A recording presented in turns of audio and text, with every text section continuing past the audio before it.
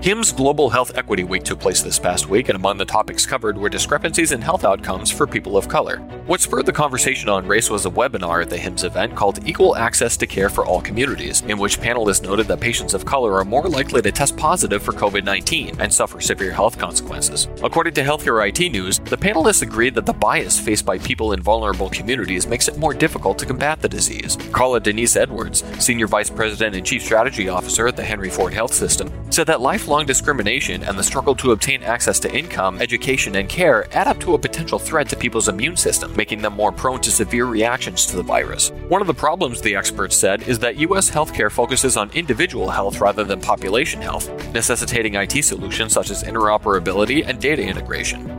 Speaking of the coronavirus, it's putting a dent in hospital admissions, and while the numbers are slowly climbing back from record lows at the beginning of the year, admissions will still be down 10.5% for the full year compared to 2019. Healthcare Finance News reports that this drop suggests revenue losses that may be difficult for some hospitals to weather. Smaller and rural hospitals are among those most likely to face financial challenges due to this revenue loss, and will be more likely to close or merge if they don't have the resources to make up for these declines. Overall, the number of hospitalizations lost due to declines in admissions between March 8th and August 8th represent 6.9% of the total expected admissions for 2020.